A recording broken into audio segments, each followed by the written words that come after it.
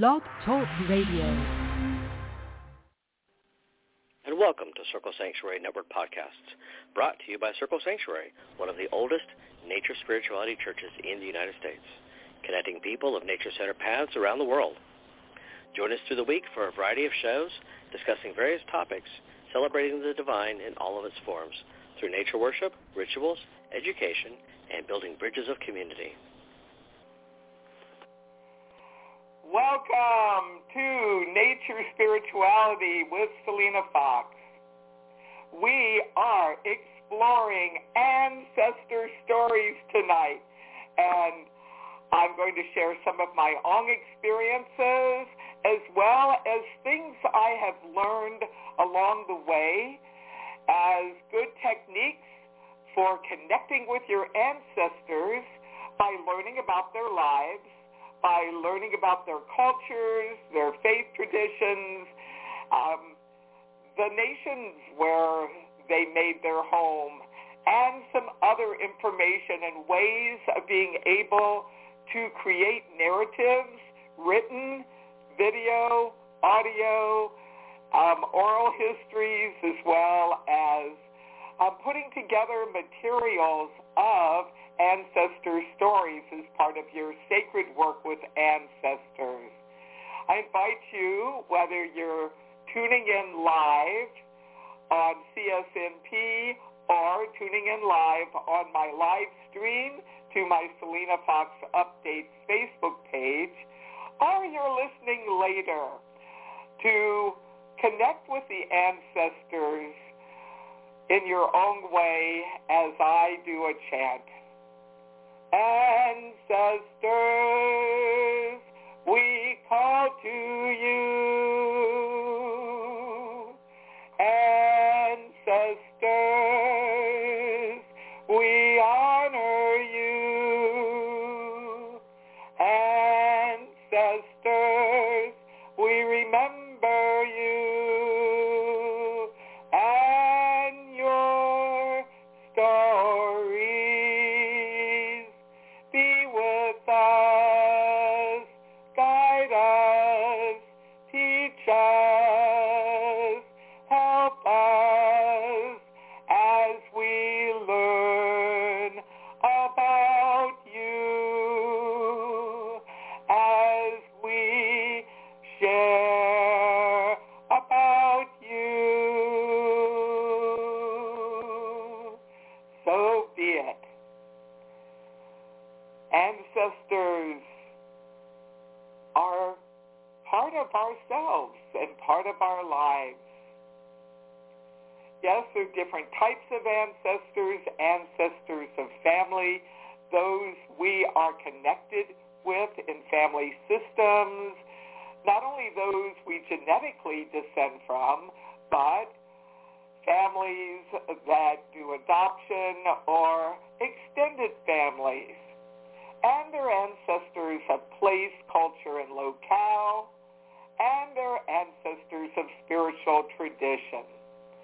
Tonight, we're going to take a look at ancestors of family as I share some examples and some approaches for not only gathering information about ancestors, but weaving together stories about them. And if stories have already been passed on to you, ways of enhancing, enriching, elaborating, and expanding on the stories that have come to you. The things that I share about tonight can be used for other types of ancestors research. So if you're interested in learning about peoples that once lived in and around the area where you are, some of the same techniques that I'm sharing about family ancestors tonight can be used to do those explorations. And for ancestors of spiritual traditions, it also can apply for them. How to go about getting ancestor stories. I think the very first thing to do is to find a way to pull together the information, the stories, the heirlooms, the photographs, the letters, other things connected with ancestors, and start working with what you have already. A really powerful way of being able to do that is to do your own writing down of stories that have been shared with you.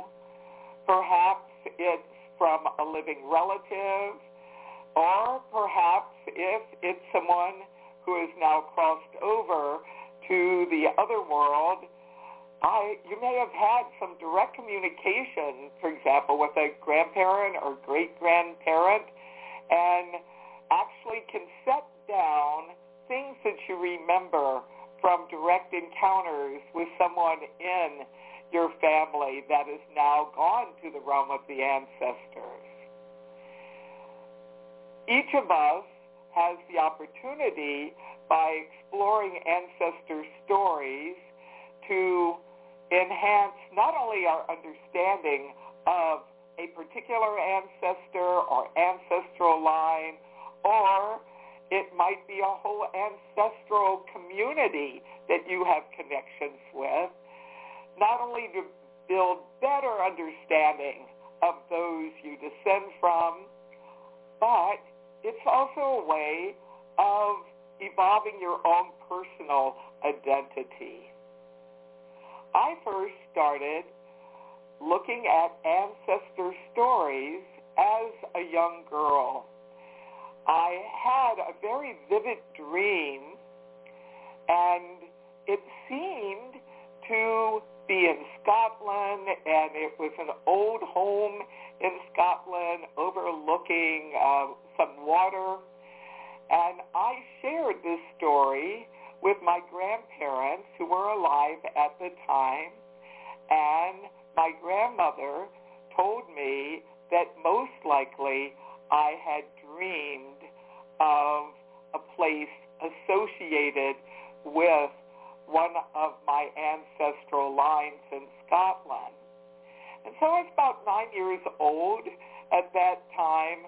Well, years later, I actually was able to make a journey to that place. It was still standing, and meet a very, very distant relative and learn more about that particular line through visiting.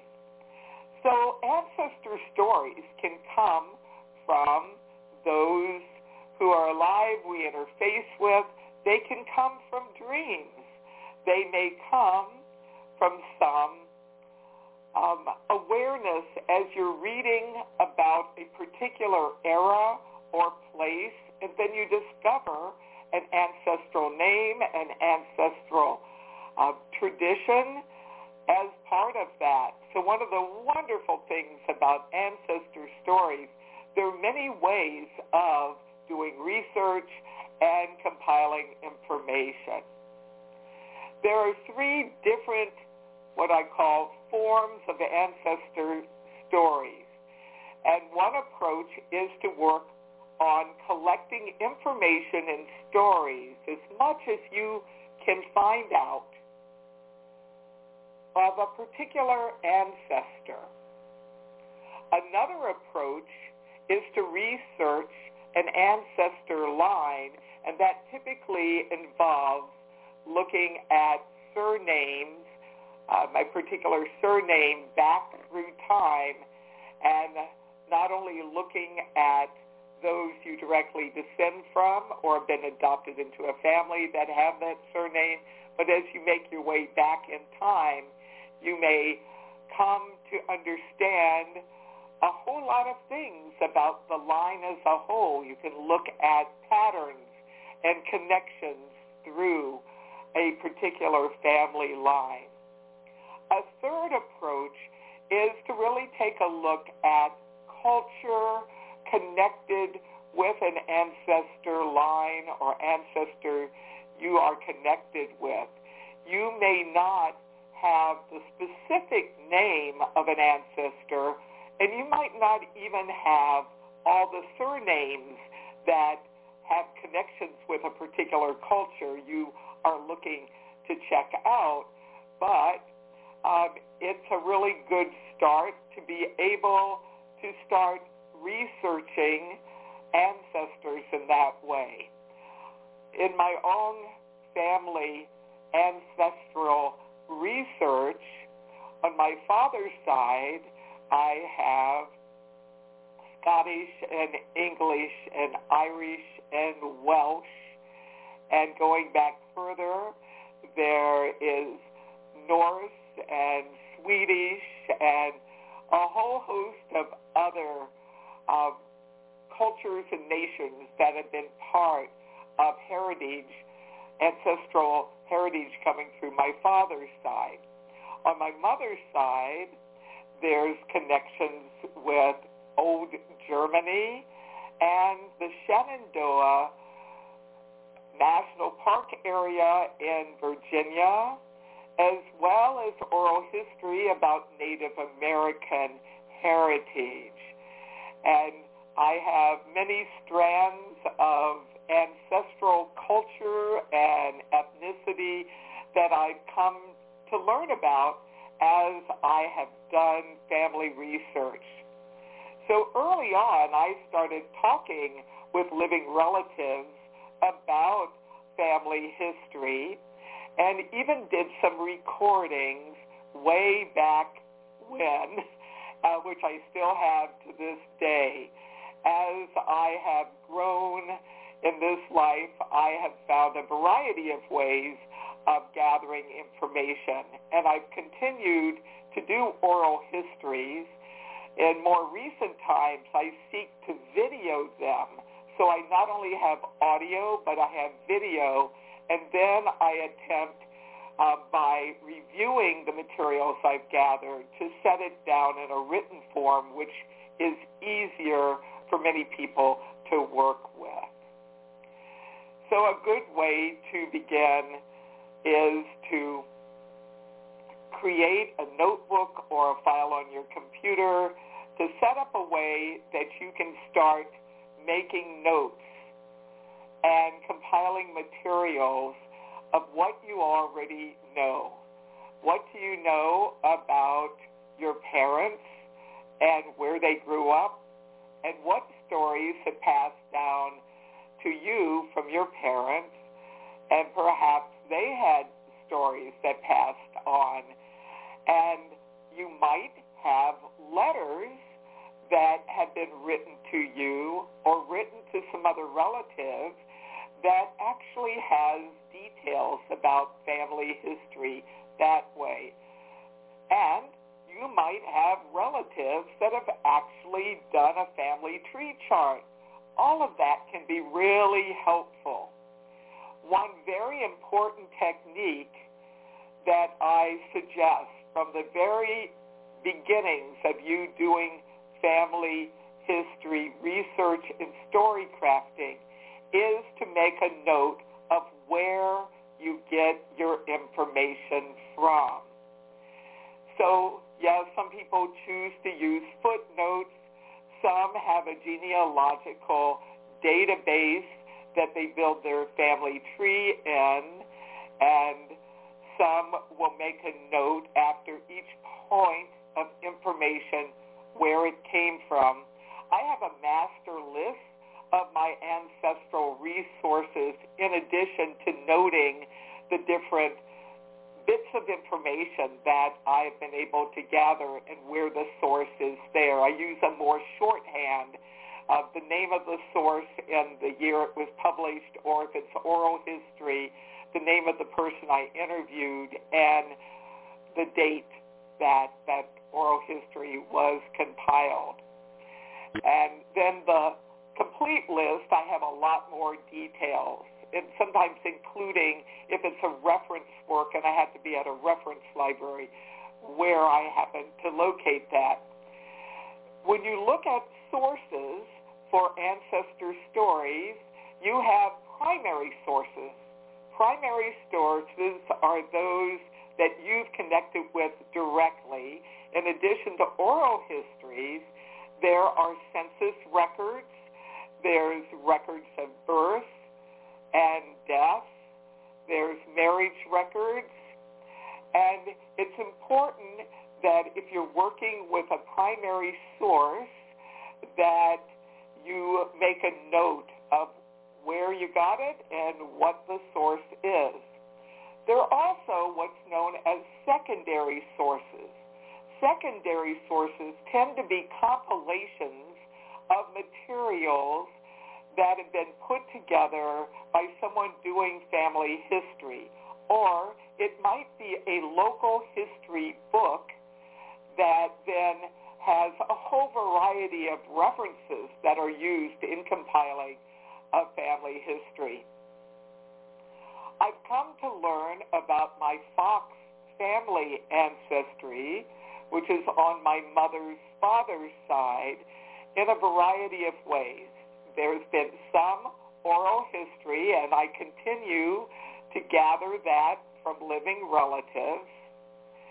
But because my Fox family line lived in an area that is known as Fox Hollow, which is now part of the Shenandoah National Park in Virginia, I've been able to gather some stories about my ancestors and about the community that they were part of, living on that land before eminent domain had them and several other families leave that area, and so that the place could be turned into a park.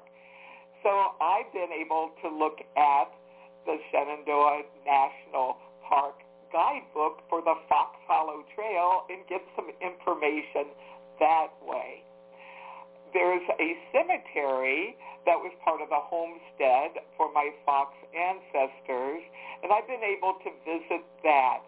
Unfortunately, as with the case of many old cemeteries, sometimes they aren't kept up, and sometimes the type of stones that are used for grave markers are not made of the best materials.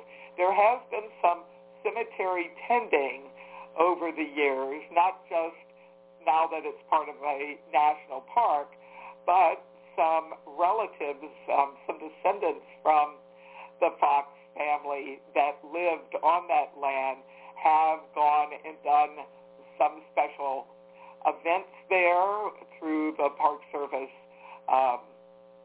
permissions and that type of thing, and actually have done some tending to that cemetery, and I'm very happy to report on that.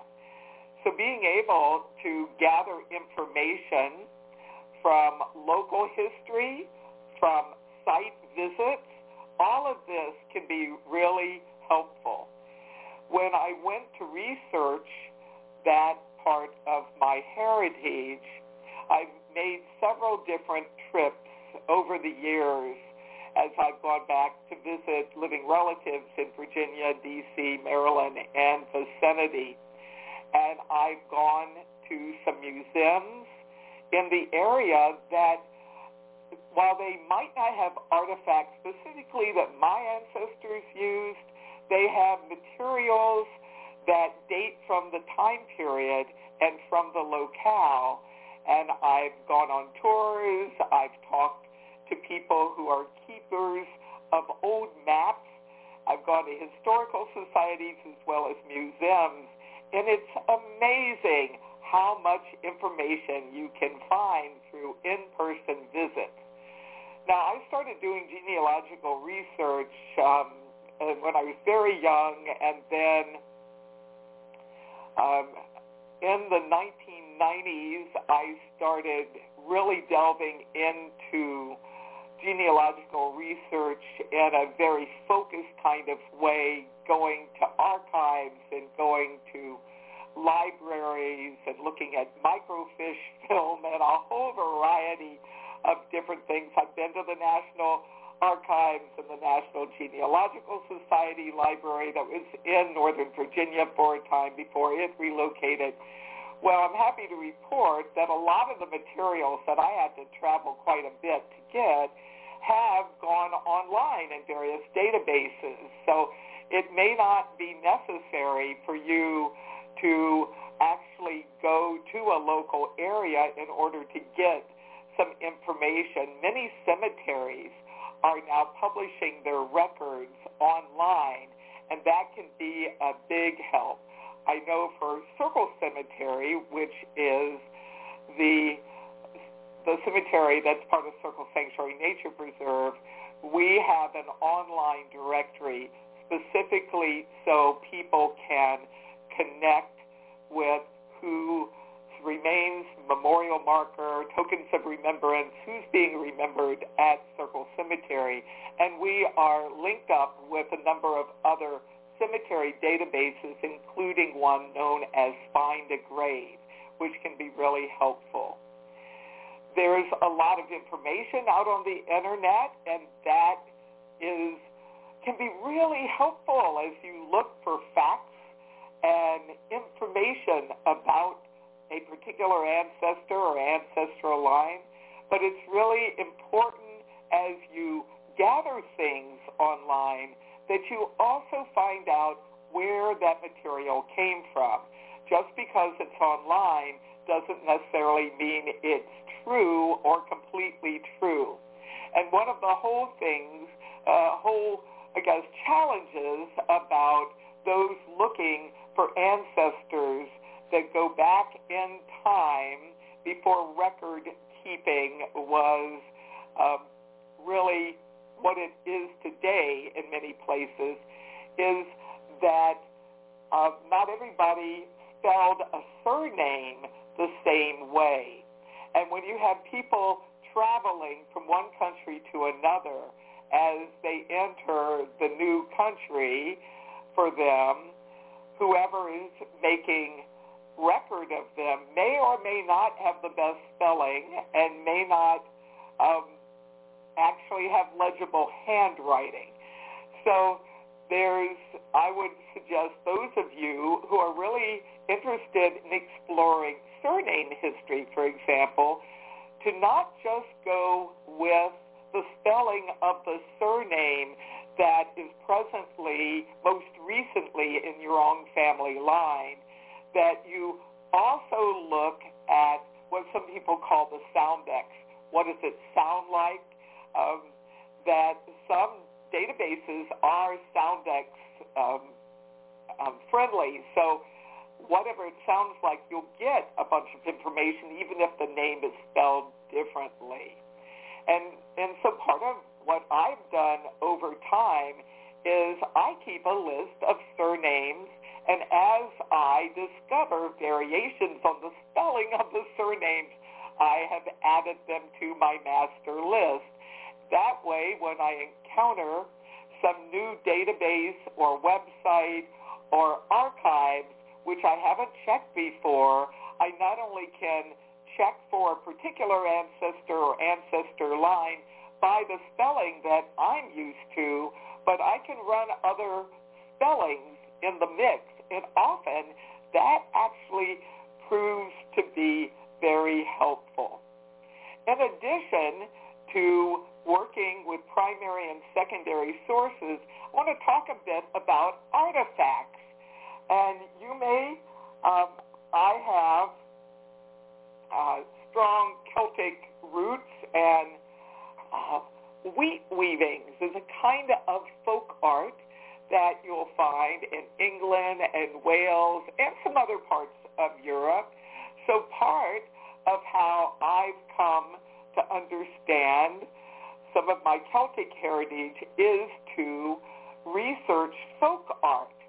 Even if I don't know specifically my particular line may have worked with that folk art or not, often that serves as a key to unlock some information about folk customs and folk ways. I learned on my mother's side that, my mother's side, I have Pennsylvania Dutch ancestry, which means German-speaking Swiss. And I've always liked Pennsylvania Dutch folk art, and I have an example of the oak hex sign. They're often called hex signs because many have a six-pointed star as part of the configuration. However, hex signs have a variety of different geometrical patternings. The oak has an equal arm solar cross as well as another one over top it. So essentially you've got the 8 spokes of the wheel of the year for pagans in my mighty oak hex sign reproduction that I have. When I visited Lancaster, Pennsylvania, I not only sought out a place that I knew was connected with my Keller line of my mother's ancestry, but I looked in shops for books about the German-speaking Swiss who came to the area in the 1700s. I happened to connect with a very distant cousin through some internet research who was able to actually go to Switzerland and go into church records, and because he was multilingual, he was able to translate from the German and put the family tree information in a book about the Kellers from that part of Virginia, which was extremely helpful for me. So being able to work with artifacts and art, things that have been passed down family lines to you, can be really amazing. And if you are gifted some type of heirloom, or if you've already had this happen, or if you think one's going to be coming to you, one of the things that I would suggest that you do is make a little note and who gave you the item and a little bit about its story, and using some tape that's secure but won't damage the artifact, actually affix it to it. I have gotten some furniture passed down through family lines, and I actually put my little note about the ancestral heritage of each piece of furniture actually underneath the furniture where it's not visible, but it's securely there. And then I do a more well-rounded explanation of where a piece of furniture came from or where a piece of jewelry came from, and link it with a particular ancestor and transmission. Language can be a challenge when an ancestral line is speaking a language different than what you have learned. However, there are now translation software, and some works are actually being translated through some cyber ways. And I do think being able to not only track ancestors that you're connected with in the country where you now reside, but if you're able to go back in time and find some names and place names of ancestors and place names, you may be able to connect with a wide range of information. Now, what do you do if you hit what some people call a dead end or a block, or the line just stops? Well, I would not just give up on it. I have some lines I'm still trying to sort out, and because some of my ancestors lived in parts of the USA on the East Coast, which were subjected to various types of challenges. Sometimes courthouses burned down or records got flooded and destroyed that way. There are some gaps in some of the things that I'm hoping to fill in those gaps in some way. So I do think that if you feel stumped about something, you don't necessarily just have to give up at that point. Just put out, we'll talk about ancestor altars and ancestor rituals and ancestor places in some other podcasts in this series, but there's some ways to at least call on some spiritual support, and sometimes amazing synchronicities happen as you work with ancestors. So what is an ancestor story?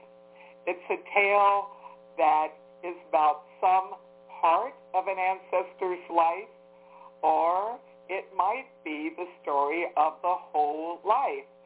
And I have been working on what I call life stories of some of my own ancestors over time, and I make a note of when I have updated a narrative. What I endeavor to do is to have the name of the ancestor at the top, and then the year of birth, if known, year of death, if known, and then start out the narrative with some basic information. And you may have an actual birth date and a birth location. That can be really helpful. Put in some of the facts, and then as you develop the story, you can share not only things that you've heard and learned about that ancestor, but as part of your own spiritual work and connection, you may want to share some impressions or some theories. It is important that if you're creating an ancestor story, that you distinguish what is fact-based and what is speculation. And in talking about the ancestor storybooks, often surname books, not all the time are the sources listed, and just because it's in print, just because it's on the internet, doesn't mean it's accurate. So it's really important to do some cross-checking as much as possible as you look for dates that anchor certain points in an ancestor's life. Sometimes I have found several different years of birth for an ancestor, and what I endeavor to do in my records is to note which source each of the year variations are, and then make a guess and say, all right, I'm going with this year, but here are some alternative ones. And I put that information in my not only facts compilation, but in writing a narrative. That can be really helpful. You may find it really exciting to look at fictional stories set in the era of a particular ancestor and a particular location where an ancestor you're descended from has dwelled. I've been tracking down stories on my father's line for many years, and one of the things that was a story that I came to learn about actually came from a family crest that is still in the possession of my family. It had been passed down for several generations. A version of it is here on this badge, and I'm descended from the Bissett clan in Scotland, or the House of Bissett, which has an oak tree that's re-sprouting some oak leaves. It's an oak tree that's been cut down, and it's growing green again. And the family motto, it grows green again and again. I actually have used this symbol not only on a personal level for my ancestral work, but as I've developed as a priestess of nature religion, I have used that image to represent what I see as the rebirth of pagan spirituality in contemporary times. Like a mighty oak that's been cut down, it is still alive and it's replenishing itself. I had occasion to delve through some books about Norman Scottish history and found a family story about, my theory is that's how the symbol came to be, was that there were some challenges long ago, about 1,000 years ago, and emerging from that, the family rebirthed itself. Now, one of the things about my particular descent from the clan known as Bissett is that in the Scottish system, the land passed on to the eldest son when people had land back then, and there seems to have been multi-generations, a lot of females born in Bissett lives, and I have two sisters, no brothers, and it certainly has happened more recently. And as a result, a lot of family land and heirlooms and everything were passed on into other Scottish clans. So long ago, it was a strong clan then, but it became a sept of another clan. So if you're looking at Scottish ancestry, something to keep in mind is that if you don't find anything for a particular Scottish surname, you may need to look at some information about Scottish clans and look at septs, which are families that have then gone under an umbrella clan name. Mine went into the Fraser clan, is probably the one that's most commonly given. So here are some examples of some things that I have done. I not only have done the oral history and continue to do that, but I've gone online and I've visited actual ancestral sites. And what I endeavor to do when I do an ancestor story is to have a block of time, of clear time and space.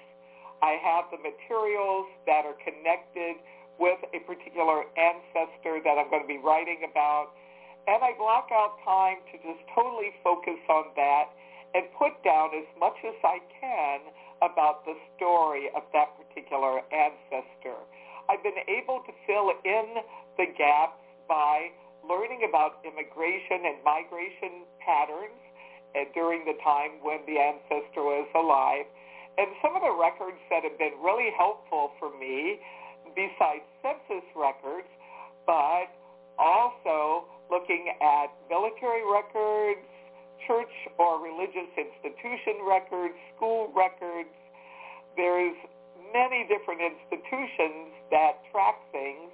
If you have an ancestor that owned property, chances are there will be some records connected with that property, and you may even be able to find a map and locate where the property was and to go visit that as well. Another thing that you may want to do is to have a conversation with some living relatives and to record the conversation, to actually have discussion with others. And for some people who might be a bit camera shy, they might find an audio recording. So get your voice memo on your smartphone activated, but make sure people know that you're using your electronic note taker and are okay with that. Sometimes the act of having a conversation in a small group of people starts activating memories, and it can be really fabulous to get some family stories that way. How to pull family members together to get some stories. Often families will gather at particular occasions. It might be around a birth, a celebration for a birth, a marriage, or a death. It can be more awkward at a death because people are in a variety of different states of grief typically, but one of the things that can be really powerful is to collect the stories and to listen to the stories that are told about a relative that is crossed over, and to have so many different people that are gathering about honoring that person's life, you may find that some pieces of information surface, as well as some items that people have brought for displays to honor a particular person. I really can't say enough good things about local history resources. Being able to go to a local museum in the area where an ancestor has been, or to visit them online, depending on how well funded they are and how much information they have, but also being able to be part of events that are sponsored in an area that really bring together people to talk about local history. So going to a festival, I have some Swiss heritage, and I've gone to some Swiss festivals in Wisconsin, even though I do not know of any ancestors that actually lived in Wisconsin. But there's a lot of heritage about Swiss culture over time that I've been able to learn about as a result of taking part in festivals. I also think that being able to visit displays, art exhibits, museum displays, really taking a look at a particular time in history and a particular culture. I went to visit a Yuletide display pre-pandemic at a town that had Norse settlement and a lot of Scandinavian artifacts, not just from Norway, but some nearby lands were all gathered. And I was able to find out about Norse and Swedish ancestry as I visited this wonderful Yuletide special exhibit and got to see some old folk art that had been preserved. And as someone who studies celebrating the seasons and teaches about it and incorporates old folk ways and seasonal celebration work that I do, I found it really fascinating to actually be at a place where all this information was gathered in one place. So what are some other ways of being able to work with ancestor stories? I think that being able to do a meditation and reach out to your ancestor or ancestral line or ancestral culture as part of that meditation, to allow your intuitive side to make that link with the ancestral realm and pay attention to what surfaces. Now, there's a lot of different things that can come to play when you do a meditative working and inner journey, and it may not necessarily pertain specifically to a particular ancestor that you're seeking to get information about, but the idea of not only collecting ancestral stories through actual research and fact-based research, but to intuitively connect with an ancestor and ancestral heritage through meditation, through altars, through rituals, can really help you have a multifaceted way of having that information together. Ideally, you are aligning yourself with a particular ancestor or ancestral current, as I often call it. And when you have connected with an ancestral current, it's amazing what kind of inspiration can come to you, as well as connections. sometimes seemingly out of the blue, things might manifest. One of the things that I did when I went to Scotland for the first time, and I went there as part of a side trip from an academic conference I was speaking at in England, and this was back in the mid-1990s.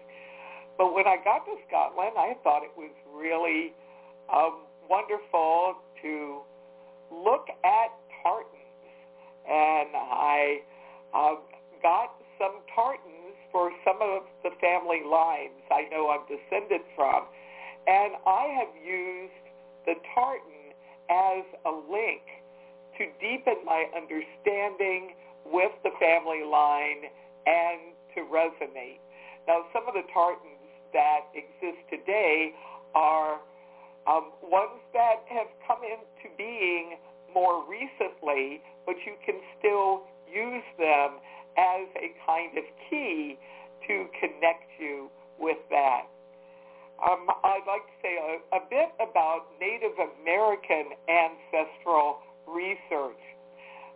Much more complicated since there were many, many tribes before much European contact and before any European contact. And each tribe having its own language and ways of being, and unfortunately some of that knowledge has disappeared.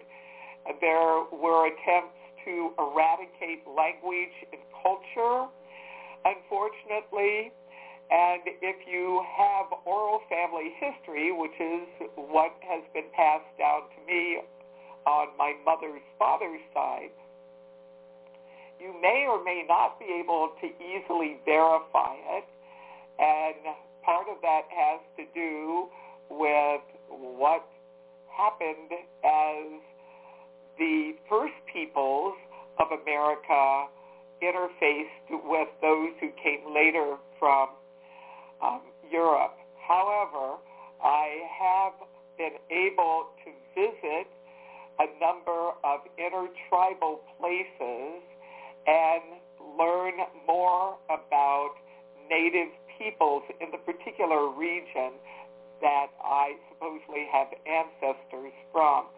If you are on a tribal register, you're going to have an easier time of being able to track some things. But not everybody has that. In fact, the line I'm connected with, those did pretty much hit out in the mountains in Virginia and did not get relocated and attempted to pass as white. So that is a much more complicated thing, made even more complicated when the state government in the early part of the 20th century changed designations in the records. So you were either white or colored, and all that other information disappeared. So I do think that if you have some Native American ancestry and you have the name of a particular tribe that you are descended from, my recommendation would be to connect with a Native American Studies department at a major university or a museum that is really good at archiving materials. The Smithsonian Museum of the American Indian is an excellent resource. It was created with the help of elders and lore keepers and leaders from a number of different Native American tribes and nations, not only in the USA, but other parts of the Americas. So if you're interested in tracking that, that's an excellent resource. And then there are resources in the forms of films and music and books, factual books as well as fictional books that may talk about a people and give you a chance to really immerse yourself in that. If you have a chance to go to any type of living history museum that can be really helpful to be able to go and experience things. I learned quite a bit about some of my ancestors who were from England in the 1600s. When I went to college at the College of William and Mary in Williamsburg, Virginia, there's actually a place called Colonial Williamsburg. And one of the things I really appreciate about that resource, which is this huge living history museum, is as a growing awareness has come in our society about the important contributions of people of many different ethnic, racial, and cultural backgrounds, the living history accounts that are part of that place have been updated. So, ancestor stories, write them down, make a record, and even if you don't consider yourself an excellent writer, set them down in some way and find a way to share what you've gathered with others. Some say a powerful way to honor our ancestors is to keep their memory alive and to share their stories. And you can set them down not only to share with people that share descent or connection with an ancestor or ancestor line, but there are now a variety of different ancestral databases and archives where you can share information that way as well. I continue to be open to new information about each of my ancestors as well as ancestors as a whole. I have a whole set of loose leaf notebooks with sleeves in them with papers that I've photocopied in different places as well as family tree charts. And I do think if you're keeping your records electronically, I strongly recommend that you also find a way to give it printed form, actual form, and to not just rely on a single copy, but to have your materials in more than one location. And that can be a wonderful thing, not only to pass on to future generations. In my case, I don't have children in this life. Both my sisters do. So I share information I have with the next generation that way.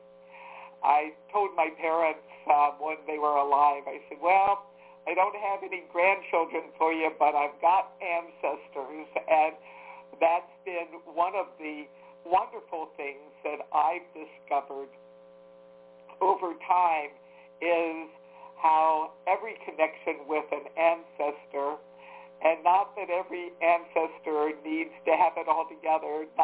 Most people have some colorful characters in their family tree, but being able to recognize self beyond the particular incarnation we are, recognize self as part of a continuum of family, and being able to evolve things within one's own life. I have really happy memories of being able to go with my parents in the final years of their lives to some ancestral places they had no idea they were connected with. I had done the research, and we did some field trips, including to a wildlife preserve in the greater Washington, D.C. area that we had to get special permission from the Park Service to go in there because it had been used for some military exercises. So there were some unexploded munitions in some parts of the place. They're cleaning it up and turning it into a wildlife preserve and making it safer for more people to go and visit it.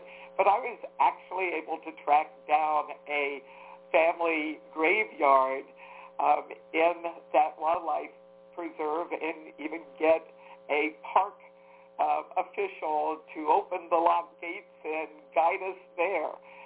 So be aware that there's a lot of amazing things you can do to explore the stories of other lives, of ancestors you're connected with.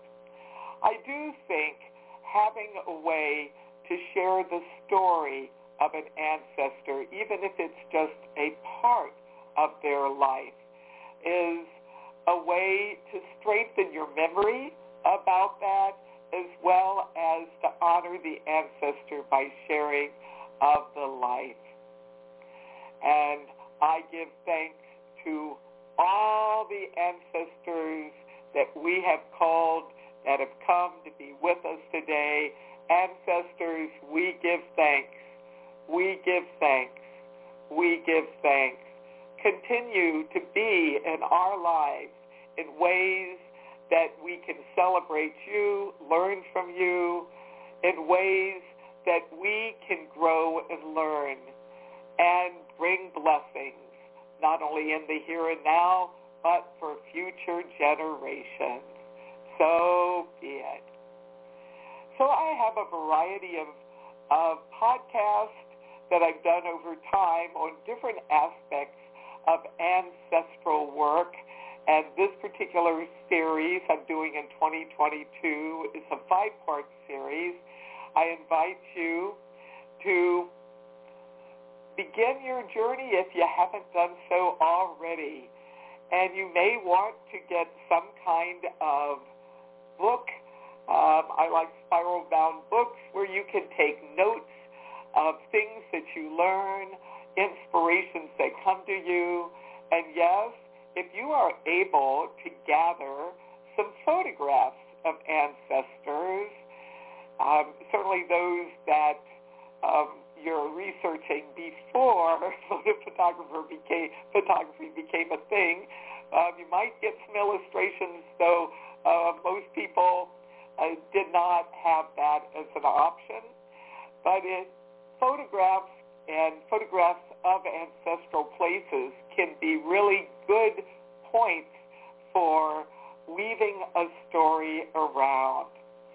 And I hope as we move in our lives that we can strengthen our understanding of the interconnectedness that we have with our ancestors and with all of life, and that we can be part of a way of sharing about those who have gone before, and to keep alive some folk wisdom, folk traditions that can be helpful and enriching for our personal lives and lives of others. Thank you all who have joined me live via CSNP, our Circle Sanctuary Internet Radio.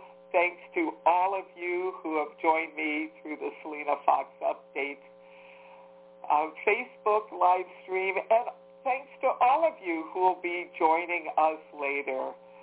So ancestral magic, ancestral blessings, ancestral spirits, we celebrate the ancestors. So be it.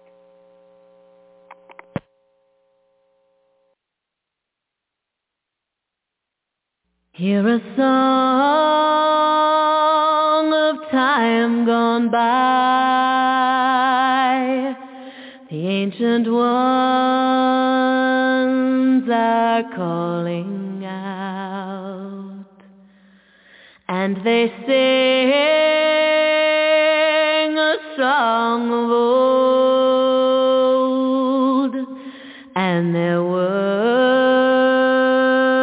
will carry us home, and their song will carry us home. Hear a song of time gone by. The ancient ones are calling out, and they sing a song of old, their words will carry us home, and their song will carry us home. Hear a song, the ancient one of time gone by. They call you home, the ancient one. They call you back. Are calling out to the ancient ways, and they sing the ancient one a song of old. They call you home, and their words they call you back will carry us home to the ancient ways, and their song they call you back will carry us home to the ancient ways. Hear a song, remember now, of time gone by. The ancient ones, remember now, are calling out. The ancient ways, and they sing, remember now, a song of old. The ancient ways, and their words, deep inside, will carry us home. Your memories and their song, it's deep inside, will carry us home. Your memories, hear a song, the ancient one of time gone by. They call you home, the ancient one. They call you back, are calling out to the ancient ways.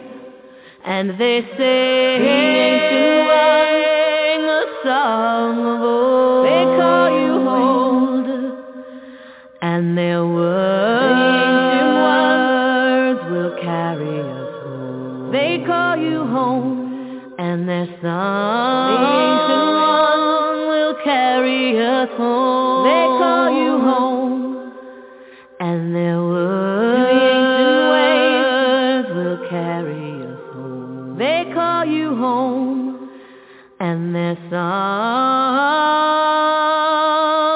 will carry us home.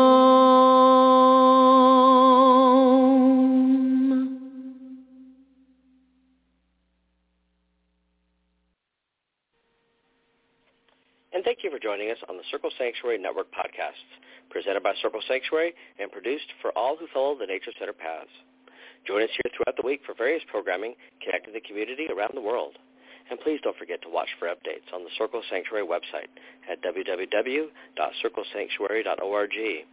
And follow us on Facebook at facebook.com/CSN podcasts. We can also be found on your favorite podcast hosting sites, such as iTunes, Stitcher, Spotify, and others. And until next time, many blessings.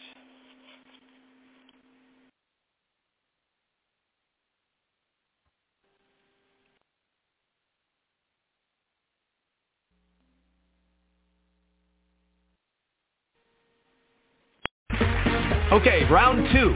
Name something that's not boring. A laundry? Ooh, a book club.